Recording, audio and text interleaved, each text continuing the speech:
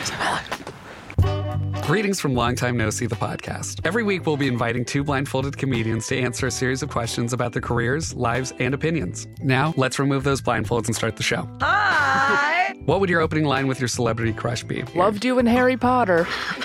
Worst date you've been on? A man bit my neck mole off once. You did what? A man bit my neck mole off. Oh my God, Jack almost fell off his chair. Be sure to follow and subscribe to the podcast.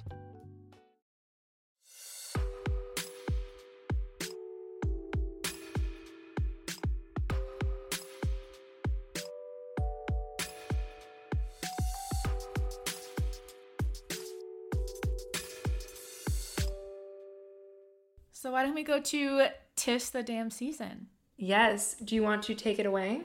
Yes, so 'Tis the Damn Season was written by Taylor Swift and Aaron Dessner and was produced by Aaron Dessner.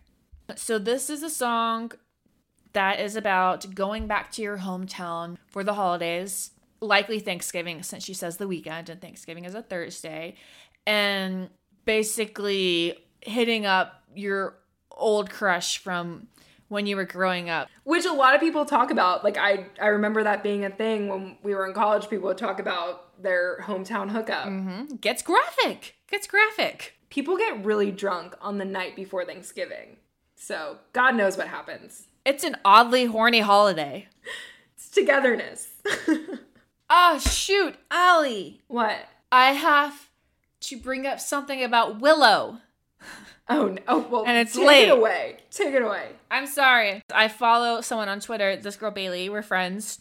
Shout out to you, Bailey. Wish I knew your @ already so I could properly do it. But she tweeted Willow, but it's "That's my wife" in the Borat voice instead of "That's my man." And I laughed for like 5 minutes. Oh my God. So I just want all of y'all to imagine that in your head the next time you listen to Willow. It's a real treat. I won't even do the voice. I will spare y'all, but it's so good. Yeah, please don't do the Borat voice. I really want to, but I won't. My wife. Stop. Don't do it. So now let's jump back to 'Tis the Damn Season. I have two main thoughts about this song that I want to share. The first of which, upon my first listen of 'Tis the Damn Season, when she was saying, "So we could call it even, you could call me babe for the weekend," when she kept saying that over and over again, I was like, she's gonna say good for a weekend. She's gonna say good for a weekend. But the song is about listening to our podcast. You can put on good for a weekend. My second thing, and probably the last thing I want to say about 'Tis the Damn Season, other than it's also a song that really, truly grew on me so much, is the line, or lines, I should say, "I parked my car right between the Methodist and the school that used to be ours." So, in my Taylor Swift Facebook group that I mention so often, someone put a post showing a map of Reading or Reading, Pennsylvania, where there is a Methodist church in her hometown across from a school, and the street that lies between is called Woodvale. Now, where have we heard Woodvale before? It was the hidden word in that picture, one of the folklore pictures that everyone thought signified her third trilogy album to the folklore series. That's all I'm going to say. Woodvale. Cressy, what are your thoughts? So I totally admire the link that this person went to find this. And I bet they were so excited when they found that. I respect that. I respect the hell out of it. But I've got several arguments against it. I would love for it to be that huge of an Easter egg. Like, I genuinely would, you know? But would Taylor whip open a map, for whatever reason, pick a Methodist church in her school, because she hasn't written the song yet, if we're back in July 2020, and look at the streets in between them, and be like, all right, that's the one, and for whatever reason, I chose this Methodist church. Like, I just don't get it. And she also wasn't a teenager in this town. She wasn't like her high school age. She doesn't have, like, as far as I know, like a lover back there, you know? And she doesn't go back there for the holidays, as far as I know. I obviously would not know that. But to me, it just kind of sounds like she grew up there very young before moving. And lastly, there are so many Methodist churches next to or near in the same circle, you know, next to schools. That's just how towns are built. So there's going to be a road in between those two arbitrary things that matches up with something like Taylor related. It's just like, America is so fucking huge. You know, like there's just no way. I'm sure you could find like a Reputation Street between those two things. Because, and also like how far apart away are these two things? I mean, technically it could be a different Methodist church, like 3 miles away. You know, is there a Methodist church closer? Is there a different school? Are they talking about a middle school or the high school? Is it the elementary school that we know Taylor went to, or is it just like some random mass school? I think this is too far. This is a reach, but I do respect the person who went to this effort. I respect the hell out of it. I mean, I went to all that effort to dissect champagne problems. I get it. But it's like when we talked about how many numbers add up to 13. You know, like, wasn't it like 15% of 3-digit numbers add up to 13? Like, it's just gonna happen logically. We live in a big world. That's all I'm gonna say. Do you know how close the church and the school was in that post?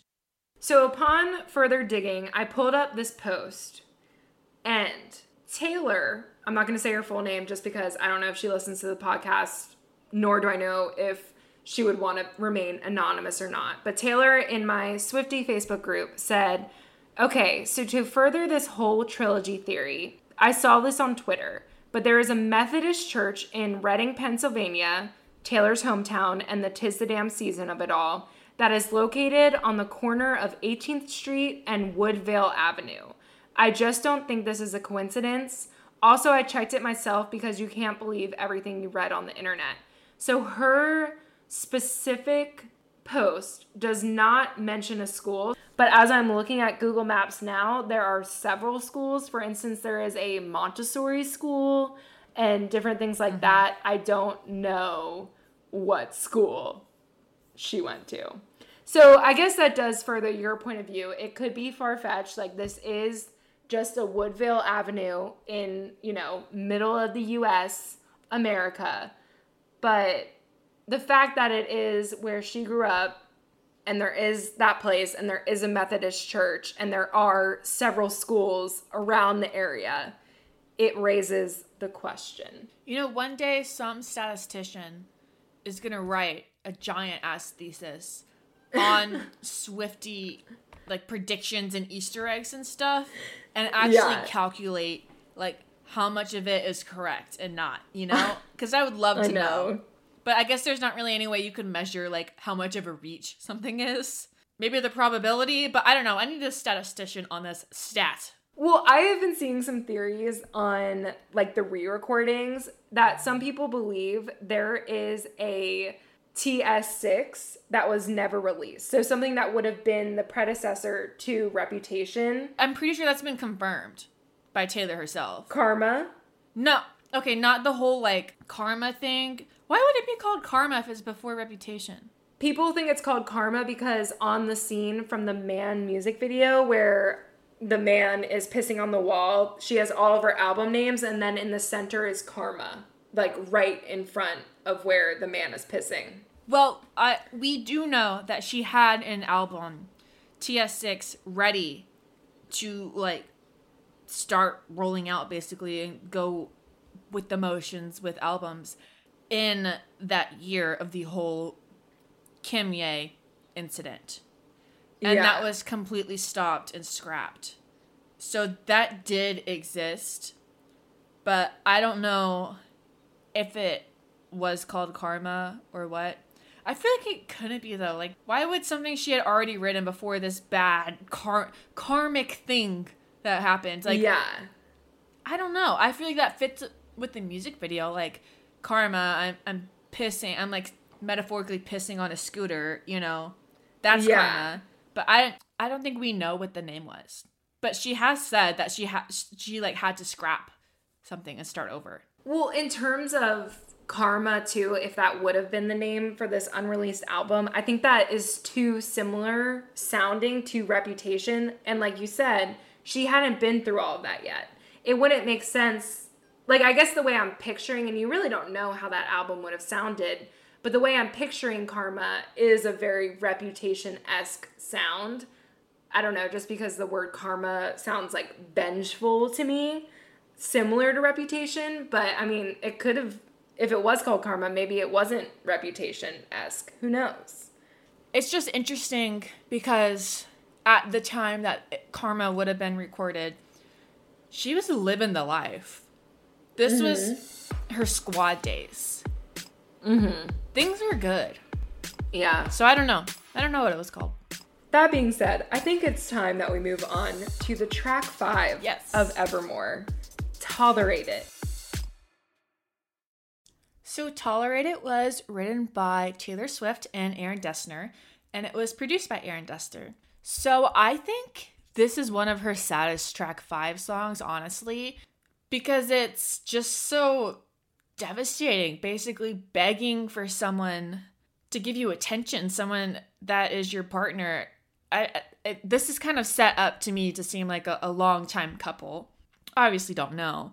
And this person is polishing plates until they gleam and glisten, and she greets him with a battle hero's welcome, basically trying to be the perfect partner, and this person is only tolerating them. So it just makes me really sad, and it reminded me of a How I Met Your Mother quote that I have saved to my phone. And How I Met Your Mother Oh my God. has not aged well. Let's just go ahead and get that on the table. I'm right there with you. I don't think I'll ever rewatch it. It just has. It's just not great. It's not really holding up in the Me Too era very well. But there's this great. I haven't rewatch really it. watched. Okay, don't. Yeah. It's not good, and it's not even funny. You know, it's just yeah. I've never watched it, so now I never will. It was good at the time. I watched it growing up. I watched it every week, you know, like we used to do in the olden days when there were sitcoms on Thursday nights and you had to sit and watch the commercials. I used to watch the show like week to week. And there was this quote that always really, really stuck to me. And it's a quote that Ted says. He's the main character. And he's basically talking to this girl who he previously dated, and they're kind of like seeing each other again. And they work really well together. They just do. But they just don't they're not crazy about each other. They're not like in love, you know, even though they work. Yeah. And they're kind of talking like, maybe we should just do this. And like, let's just be together because like we work, you know, like basically saying, let's settle. Yeah. And the quote is, shouldn't we hold out for the person who doesn't just tolerate our little quirks, but actually likes them? Isn't that such a good quote? Yeah, that is beautiful. Like, I mean, and that's a song is like, this person is only tolerating the narrator's quirks. And I just making me think about Ted saying this. Like, you gotta hold out for someone who doesn't just tolerate you, for someone who likes your weird stuff. Because I like a lot of weird stuff. I got a lot of quirks. Allie can contest to that. So I always have this quote like kind of in the back of my mind. Like, is this person tolerating me, or are they actually like interested or supportive of the things that I like? So what's interesting to this song for me, and something that you didn't mention, so I find that interesting because, like, to me, it was so blindingly about this. And I think probably for a lot of people, I would assume a lot of people interpreted it this way, and maybe you did at some point as well.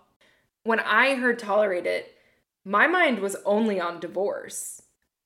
Only on divorce. Yeah. Which I think is interesting because this is track 5, and for Folklore, her track 5 was My Tears Ricochet, which obviously for a lot of reasons has been argued that it is about Scooter Braun and Scott Borchetta, more Scott Borchetta than Scooter Braun, because obviously they had the more long relationship. But Taylor in the Long Pond session said that to her, My Tears Ricochet symbolizes divorce. Mm-hmm. And to me, Tolerate It really, really speaks to me in terms of divorce. Mm-hmm. Yeah, this is definitely like a long-standing relationship. Especially the lines like "I made you my temple, my mural, my sky." That's not a fling. That's not like a 2-year relationship. That's a whole ass marriage. Mm-hmm. So to me, there's a lot of different themes about divorce throughout Folklore and Evermore. We'll talk about happiness in a little while. And we've touched on the fact that we think it could be, or it's been argued that it is about Abigail, Taylor's best friend's divorce from her ex-husband or soon-to-be ex-husband. So to me, like, maybe this is tied throughout because Abigail is going through it. Mm-hmm. It's just interesting to me that Taylor has so many themes that seem to speak to divorce without actually going through a marriage and divorce herself. But she could have friends that have. She's so talented. Yeah, I mean, it's talent, and, you know, she's at the age where she's probably seen several divorces. Mm-hmm. So it's not hard to imagine. Maybe that's her fear about the stage that she is in with Joe Alwyn, where everyone's speculating, are they going to get engaged? Are you going to get married? A lot of times holdups to that are the fears of divorce. So maybe that's what's inspiring her partially behind these songs. And I think it's important to acknowledge that Taylor is, when you boil her down, that sounds so gross, but you know what I mean. When you take her down to like one thing, like, she is a writer. Mm-hmm. And I feel like maybe it's because she's a woman. People just assume she has to have a personal connection to write songs like this. Like, she can't think about perspectives of her friends and stuff like that. But like, no, like, Gone Girl didn't actually happen. Or Harry Potter, that wasn't a thing. Like, you things can be written about that you don't relate to, and it can be done super, super well. Yeah. And I just think that's important to remember. Well, and something like, you and I both come from a point of view where we have both always enjoyed writing. Mm-hmm. We both have that similar background. For me personally, in my writing, I remember I won a contest or something for like best horror story. And I'm not a horror driven person. I'm very amiable, very like sunshine. I feel like I'm not very dark or, you know, like dark things or anything like that.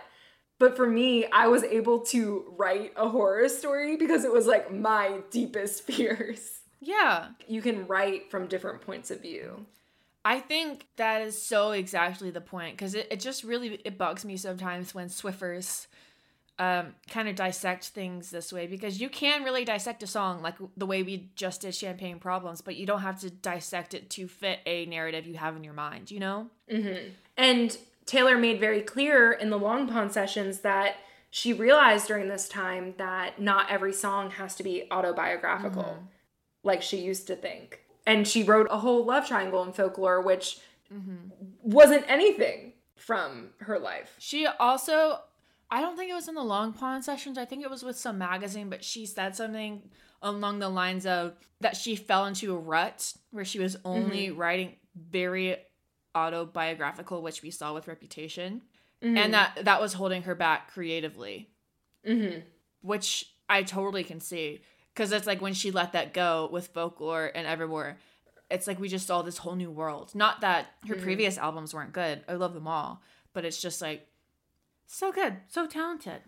I would argue that the, you know, autobiography in parts of her songs would be something that appeal a lot to like hardcore Swifties and Swiffers like us, but wouldn't appeal largely to people that are just like listeners of her music. You know, like, I think that when she branches out of being an autobiography in her music, that's when more people can come in. So I think that's something that we've seen with Folklore and Evermore. Well, with that being said, I think it's time that we move on to No Body, No Crime, featuring Haim, not Haim. We thought it was Haim. It's Haim. Newsflash to us. So something that we've heard a lot and seen a lot on social media, or at least I know I have, is that a lot of people view No Body, No Crime as the new Goodbye Earl by the Chicks / the Dixie Chicks. I can see it.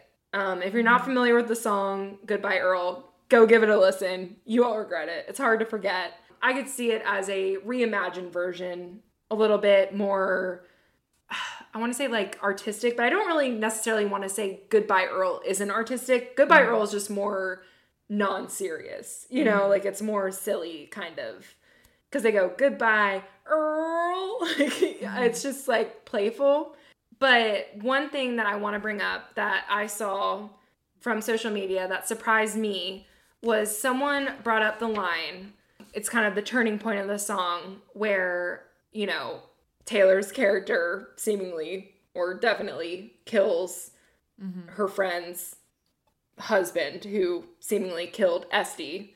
But the line goes, good thing his mistress took out a big life insurance policy. So I always took this line to mean like, good thing his mistress took out a big life insurance policy. Now it seems like she did it, not me, because then it goes on to the line, they think she did it, but they just can't prove it. I always took it as that. Like, it's kind of framing the mistress, you know, Taylor's character is getting that revenge.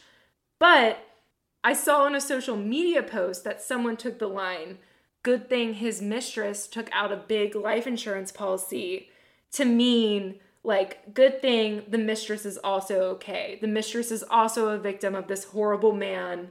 Like, kind of going with the theme of the love triangle and folklore, where you shouldn't blame the third woman because the third woman has feelings too and has a different perspective. And saying, like, good thing the mistress has a big life insurance policy. The mistress is going to be okay. Personally, I still view it as more of a vengeful thing. Like, now the mistress looks like she killed the guy. But I just thought it was interesting, that different perspective. I think when you're just looking at this, just looking at the lyrics in front of you typed out, that totally makes sense. The narrative that, like, good for her, you know? Yeah. She got some money too. But just the way Taylor sings it, you know, and the way she holds up policy, you know. Yeah, and it's like the turn. And the way she says she thinks I did it, but she just can't prove it. Like, the way she, like, she really goes hard in the country accent when she says, just can't, you know, like more than any other part of the song. She really whips it out with that line, and it's kind of like a fuck you to this mistress, I feel like. Yeah. But when you just look at it and you just read, she thinks I did it, but she just can't prove it, then it totally makes sense that it could be the other thing, you know? Well, and I think, like, in the backwoods version of how I picture this, like real country, like I picture this character that Taylor is playing as someone who really would be seeking that revenge, you know, like, because the mistress moved in right after the wife, Esty, was killed. So it's like... And she could be a great gal, but it doesn't matter because it's still the mistress and you want revenge because your best friend's dead, you know? Yeah. Like, it's you would be so mad. So good. Yeah. But that was pretty much, I mean, other than the fact that I loved hearing country Taylor and, like, really hearing that kind of twang from her and that country soul from her again. I mean, all I can say is that it's a great song, instant banger.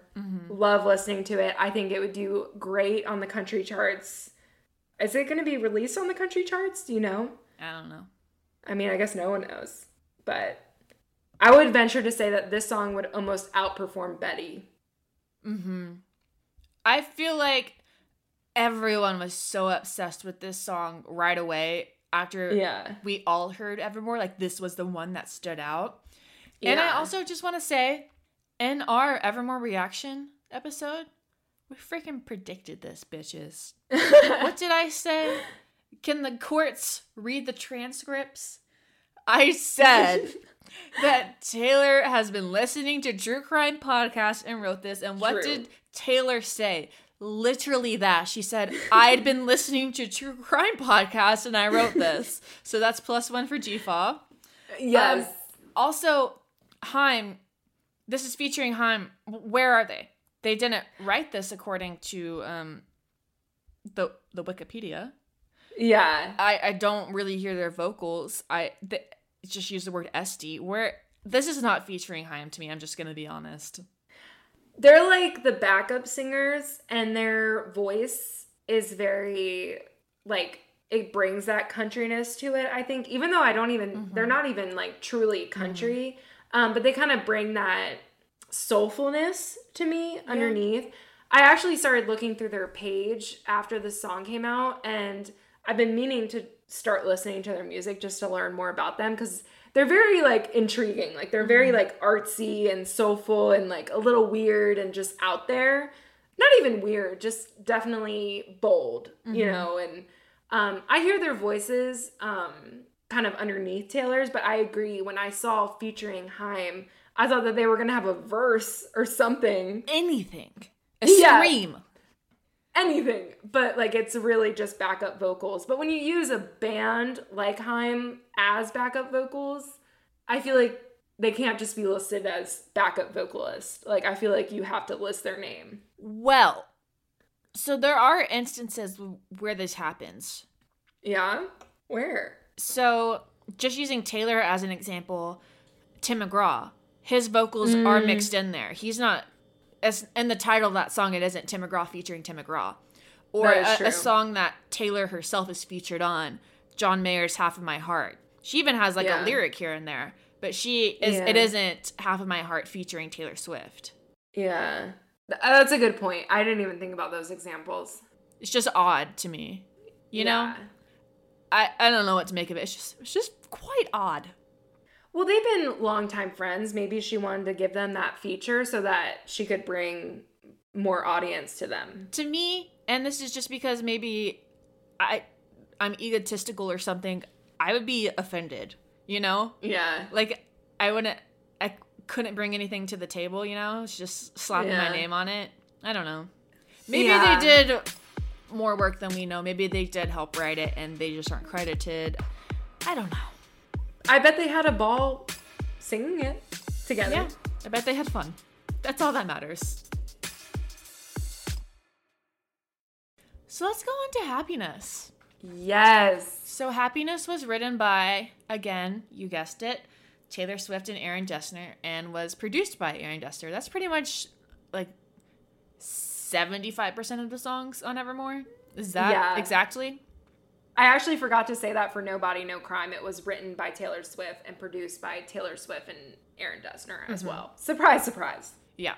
And Happiness is, to me, what Taylor referred to as related to Mirrorball. I feel like I said that really strangely. Sorry to the people listening. And the YouTube comments when she was answering questions, she said that there's a song on Evermore that she relates to Mirrorball. And to me, Happiness is that song. And you could argue a ton of different songs. You could also argue Tolerate It. I think that's another good contender. But I really see Happiness for it because I was dancing when the music stopped. That line specifically. That's a good point. What do you think? I never viewed it as the partner to Mirrorball, but I honestly missed that quote from Taylor, so I was never looking for that in Evermore, so now I'm definitely going to keep that in mind. I could definitely see it being Happiness. To me, the biggest standout about Happiness, and this happens slowly, if I have to be honest, I think in one of the episodes I said that to me, Evermore has about 2 skips. And when I said that, I did have Happiness in mind. Happiness was not an early favorite for me. But something changed one day. And that day was Christmas. And like literally Christmas. I'm not talking metaphorically. It was on Christmas Day. I was driving to my sister's house and I was listening to Evermore. And for some reason, I really zoned into the song Happiness. And you know what did it for me? The fucking bridge. And the bridge is small. The bridge is really small and it's kind of spicy, but I'm just going to read the lines. Because to me, it just hits so deep. It feels like a dagger in my heart when this line is said. And the way she says it too. Oh my God. Okay. It's, and I pulled your body into mine every goddamn night. Now I can't fake niceties. Oh, I just read that wrong. I've been always singing it as I can't fake niceties. It's, I pulled your body into mine every goddamn night. Now I get fake niceties. Either way, Both mean the same thing. Literally chills. Like, because that is the picture of intimacy that you have with a partner, and that intimacy that's broken when you have a breakup or split or divorce is the most heartbreaking part.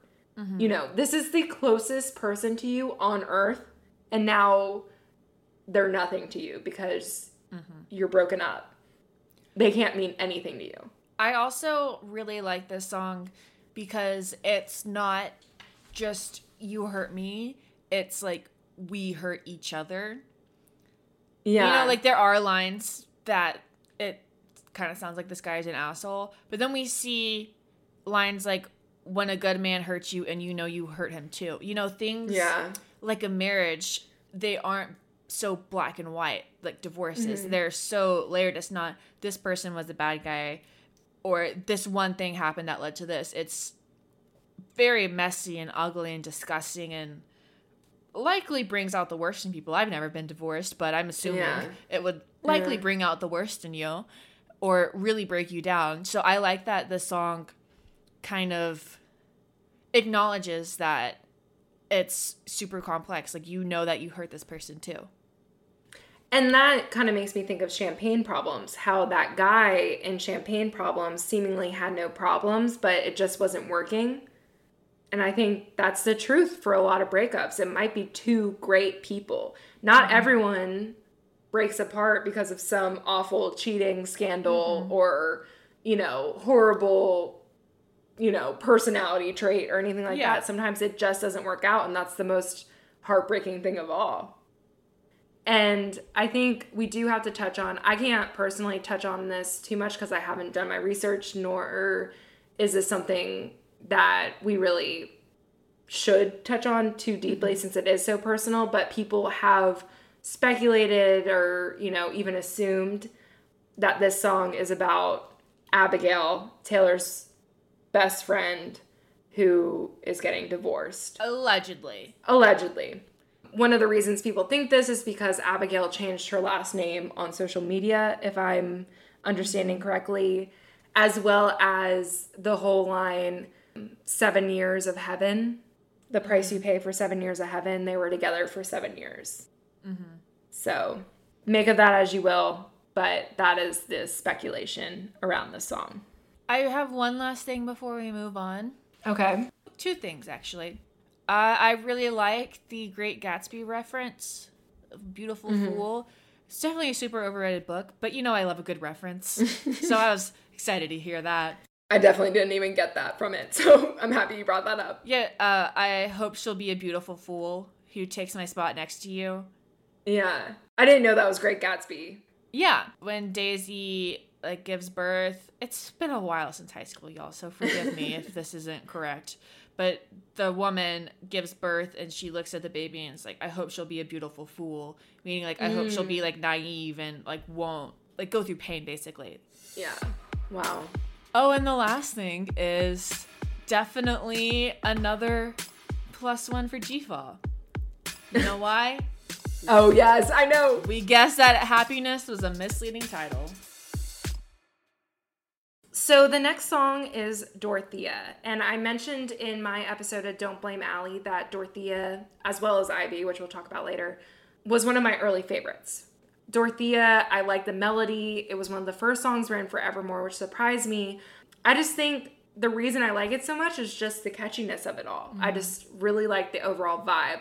But the one thing I do want to mention is that people really interpreted this song to be about Selena Gomez. Selena Gomez had a part at one point where her name was Dorothy. So people took that as a sign, as well as several different lines. One of them being selling dreams, selling makeup in magazines. Selena Gomez now has a line of makeup out. So obviously she's selling makeup and magazines. She's always on covers of magazines and selling God knows what. Also, obviously, if you don't know, Selena Gomez is one of Taylor's longest friends. Always has been. Another line that made people think that this was about Selena Gomez is, and if you're ever tired of being known for who you know you'll always know me. People took this to mean Justin Bieber. Like, if you're tired of being known for dating Justin Bieber, you know that you always know me, Taylor fucking Swift. Yeah. Also, you're fucking Selena Gomez. You are a boss. And then the last line that made people think that this was about Selena Gomez is, you got shiny friends since you left town. A tiny screen's the only place I see you now. So Selena posted at one point a lot of pictures with different friends. Taylor and Selena weren't really often seen together for a little bit, but Selena was surrounded by a good group of friends, it seemed like. And then the tiny screen's the only place I see you now on Selena's new cooking show, which I think is on Apple TV or I don't even know, Amazon, something like that. Maybe Peacock? I don't know. There's too many. We just reinvented cable. I feel like it's Apple TV. No, I think it might be HBO. Okay, who knows? But Taylor FaceTimes Selena during her cooking show in one of the episodes, and Taylor is actually like styled and in one of the shirts of her folklore photo shoot. So people were like, Taylor literally called Selena during this like folklore moment. So people were really excited about that. But yeah, I mean, I love the song. It was an early favorite and I still love it. Cressy, what are your thoughts? So to add to the Selena thing, I didn't really see it at first until our friend Hannah brought it up to us, and then I kind of listened to it from that lens. And I picked up on those lyrics that you mentioned, and I can totally see it. But I have a fourth one. I have a fourth line. I have not noticed people point out.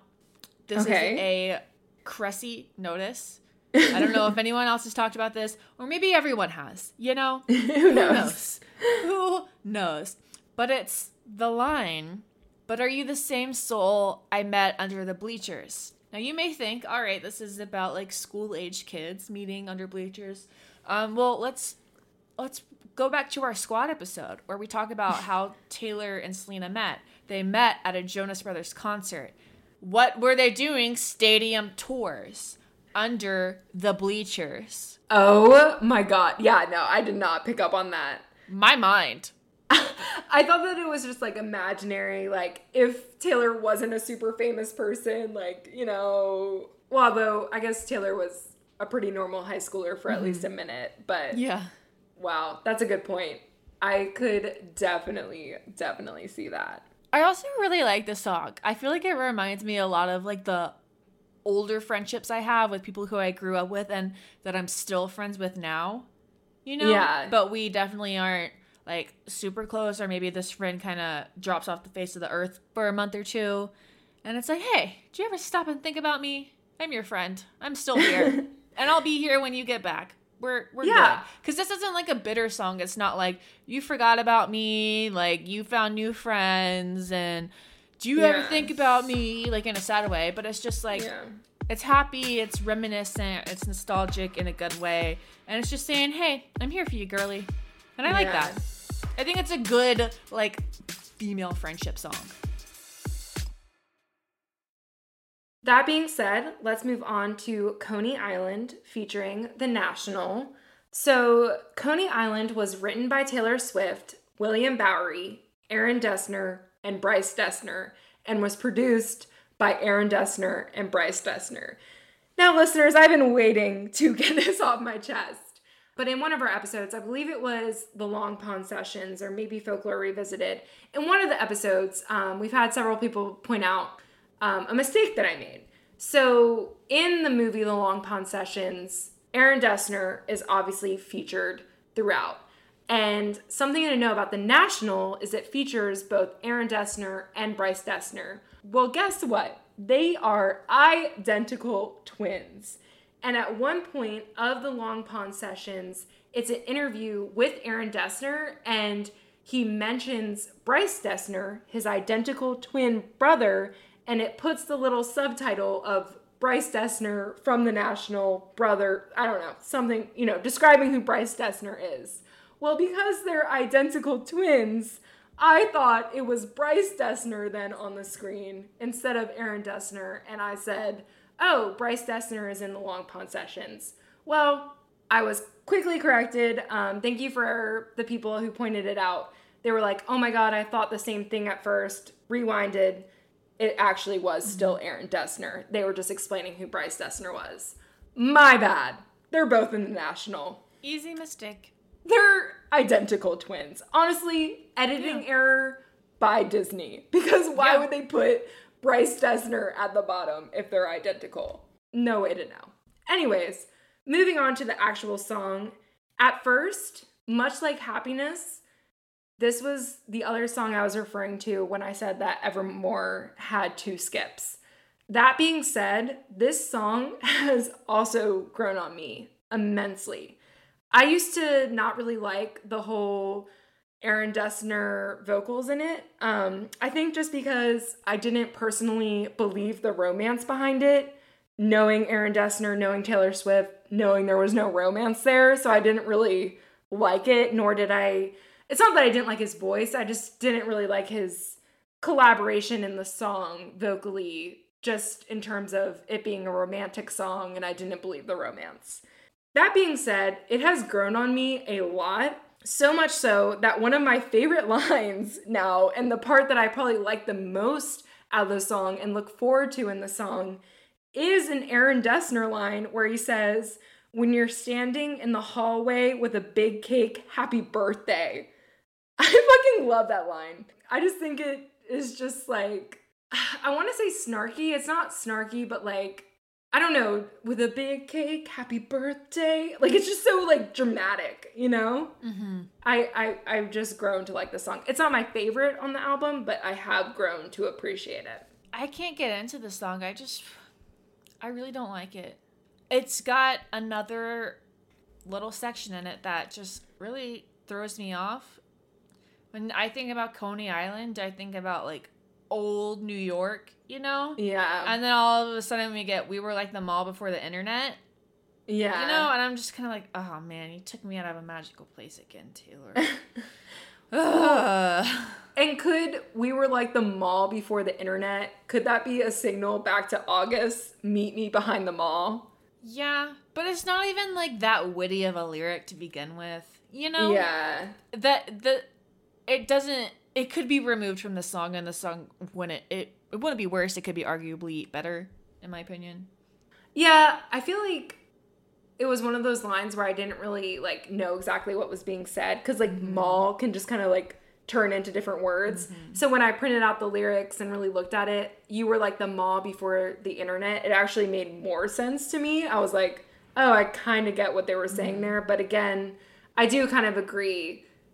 On Coney Island, I'm not going to a mall. I'm going to a fucking carnival. Like, you know, like it's not... You're like the carnival before the internet. That would make more sense. Or anything. Yeah. Anything else. One of the lines that stands out to me a lot now is, "But when I walked up to the podium, I think that I forgot to say your name." This reminds me of award shows. Mm-hmm. So if you're a celebrity and you're accepting an award and you forget to say, like, the person's name that you really should thank, that would be pretty dramatic. And that happens. People make mistakes when they get up there and they forget to thank their husband or wife or something, but they thank 10 other people, and people pick up on that. Yeah. But honestly, sometimes it's just an honest mistake. So next up is Ivy. Ivy was written by Taylor Swift, Aaron Dessner, and Jack Antonoff, and was produced by Aaron Dessner. Now, I really wanted to begin the discussion on this song because this was one of my instant favorites. I don't know, just like something about it. I think it's honestly the chorus, the part where she goes, "God damn." Like that part just like, I love it. I eat up every second of Ivy. I love this song so much that when my dear boyfriend gifted me a Nintendo Switch for Christmas and I finally got to start playing Animal Crossing, I named my island Ivy Island. Oh my gosh, so, I love that. I was like, it works. And so I try to listen to Ivy as much as I can when I'm playing Animal Crossing. It's my me time. It's very relaxing. You're just bebopping around, digging up fossils, going fishing in Ivy. Highly recommend it. And listening to Evermore during it is like, it's just, and you know, you definitely have like a candle lit to the side. Like, it's my me time. But I really, really love this song. I honestly, I'm looking at my notes. I have such a like sporadic notes from different times that I've listened to this song. But this one just stuck out to me. the line where she goes, and drink my husband's wine. I literally just point to that line in my notes and say, how rude. Like if I was getting cheated on, like you better not be drinking my wine with your lover if you're cheating on me. Okay, that's all. You saying that reminds me of No Body, No Crime. That ain't my Merlot on his breath or whatever. Oh, yeah. That ain't my jewelry on our joint account. Yeah.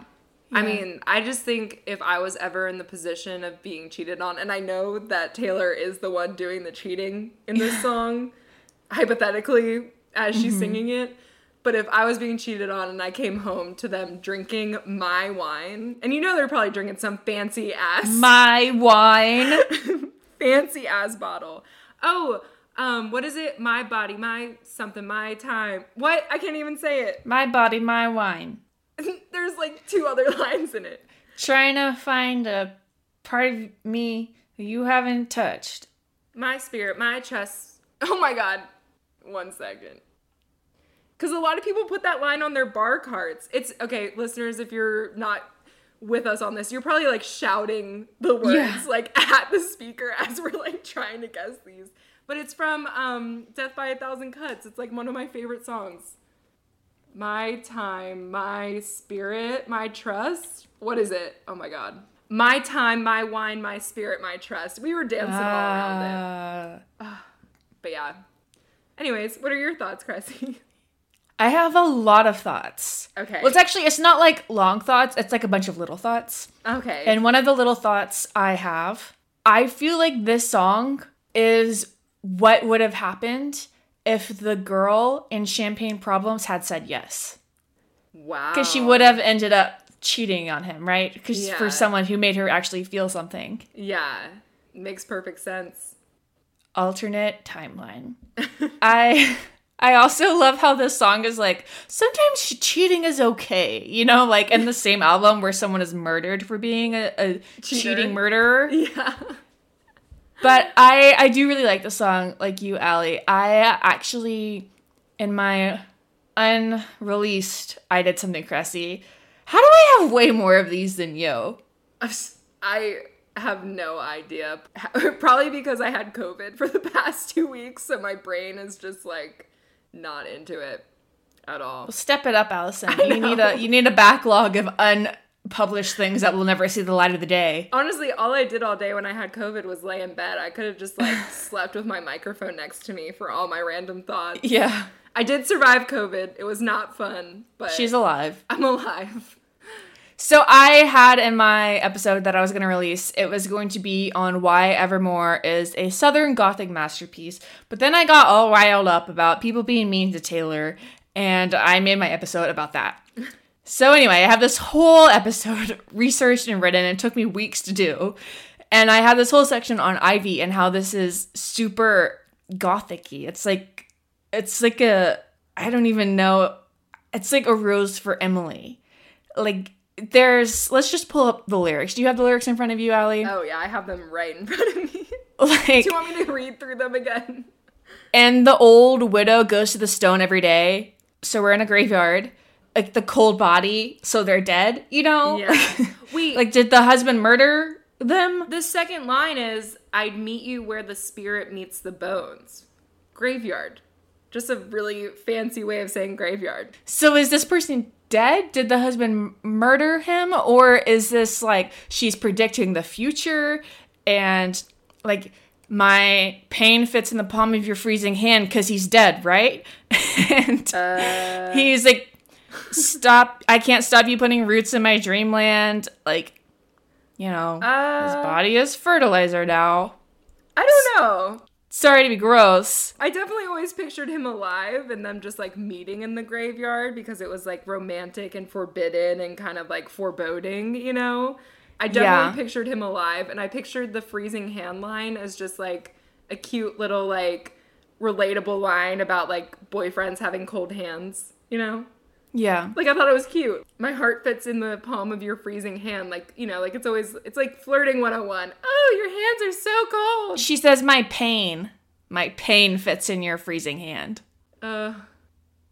I'm not saying he's dead. I'm just saying that there's like these undertones, and that could just be a metaphor. Like he's like a dead man walking, you know, like he's seeing a married woman.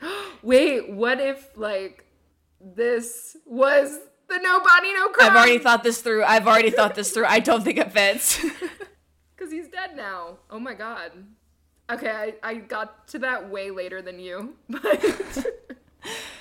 But yeah, this song is so spooky. It's got some very gothic-y undertones, so I really like it. It is interesting to me that it's told in past tense. So yeah. I don't know if she's looking back on this or if they're still doing it. But yeah, it's really interesting since Taylor hasn't really written a song from a cheater's perspective before. And a cheater in a marriage, not even a relationship. A marriage. She's kind of all over the map in terms of like relationship problems. Yeah. One song, cheating's not okay. The other song, they're cheating. The other song, there's a divorce, but they're both good people. Another song, it's from the third woman's perspective. Yeah. Another song, we're killing the third, or not killing the third woman. We're killing the third, the man who had the mistress. Yeah. Like, I don't know, like, Taylor, where do you stand on relationship issues? Okay, so I have one last thing on Ivy before we move on. Okay. So, Ivy as a plant. You're familiar, correct, Allie, with the plant in ivy? Are you going to talk about how it grows all over things? No. I'm going to talk about, like, the metaphor of that. How it, like, climbs, you know? So that can be, like, coaxing, you know, like, it's like ivy, like, wrapping you up. Or it's like ivy strangling you. Oh, my lord. Just leaving it at that. It's double meaning. That's like the Harry Potter pit where they fall through, like, the vines that are so, like, you know, in the first movie. You know, when they fall into It's been a while since I've seen it, but I can picture it. Yeah.